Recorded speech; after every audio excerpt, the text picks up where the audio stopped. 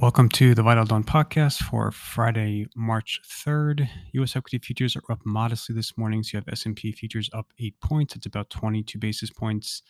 NASDAQ futures are up 30 points. It's about 25 basis points. And Dow futures are up 40 points, which is about 11 basis points. The major European indices are trading better. They're up about 70 to 80 basis points. You're seeing broad gains in Europe, but outperformers include autos, basic resources, financial services, tech, and retail. You're seeing underperformance in Europe in insurance, media, and energy. And then Asia generally traded higher across the board. Japan was up over 1%. The Hang Seng rallied about 70 basis points. The Shanghai Comp rallied about 50 basis points. So relatively slow evening since the U.S. closed yesterday. A few items are important to note. So the most important headline, I think, came out at about 5 a.m. just a little bit ago, and it was the Eurozone PPI for January. And this is the first piece of economic data that kind of breaks the cycle of hot figures, higher rates. So the PPI undershot the street, fell substantially versus December. It's still very elevated on an absolute basis, but again, directionally, it was encouraging. And this again, the first piece of economic data that kind of pushes back on that narrative that we've been dealing with. Hardly a reason to kind of abandon the fear that the economy is running way too hot for central banks. And it doesn't even come close to being as important as the U.S. jobs report or the U.S. CPI or even the European CPI. But again, it's still somewhat encouraging. You also had the UN Food Index for February, which inched down marginally for the 11th consecutive month. And then, you had Costco on their call last night talking about disinflation, and they gave you kind of granular details by month in terms of year-on-year change in prices. So none of this, again, is anything to kind of could wake up this morning and declare that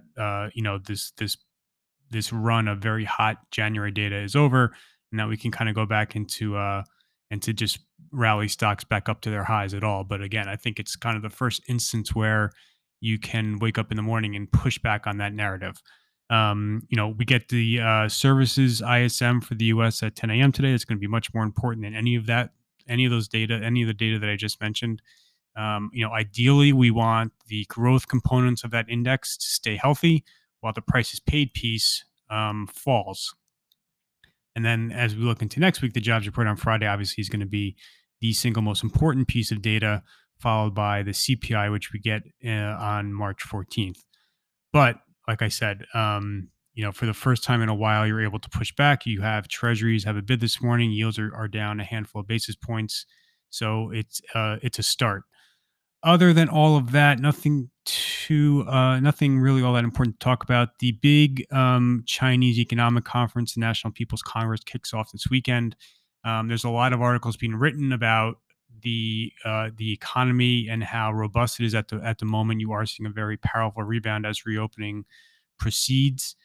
That all is accurate, but the economy was never really China's problem right now. I think the bigger fear in China is, the risk that they will supply weapons to Russia and then open themselves up to U.S. EU sanctions, coupled with just the broader decoupling that's ongoing between the U.S. and China.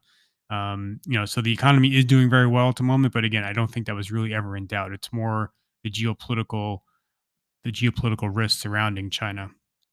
On the company specific front, it was a busy evening of earnings. Avago, HP Enterprises, Lufthansa in Europe this morning, and then VMware all were positive. Dell had poor guidance. It's weighing on that stock. Marvel had poor guidance. Costco's earnings were fine, but their February same-store sales fell short of expectations. But again, none of those companies are really kind of shifting the broader macro narrative all that much. Other than, like I said, I think the Costco inflation commentary was somewhat encouraging. So the services ISM hits at 10 a.m. today. That's going to be the big highlight. You are going to get the Fed's semi-annual monetary report to Congress today.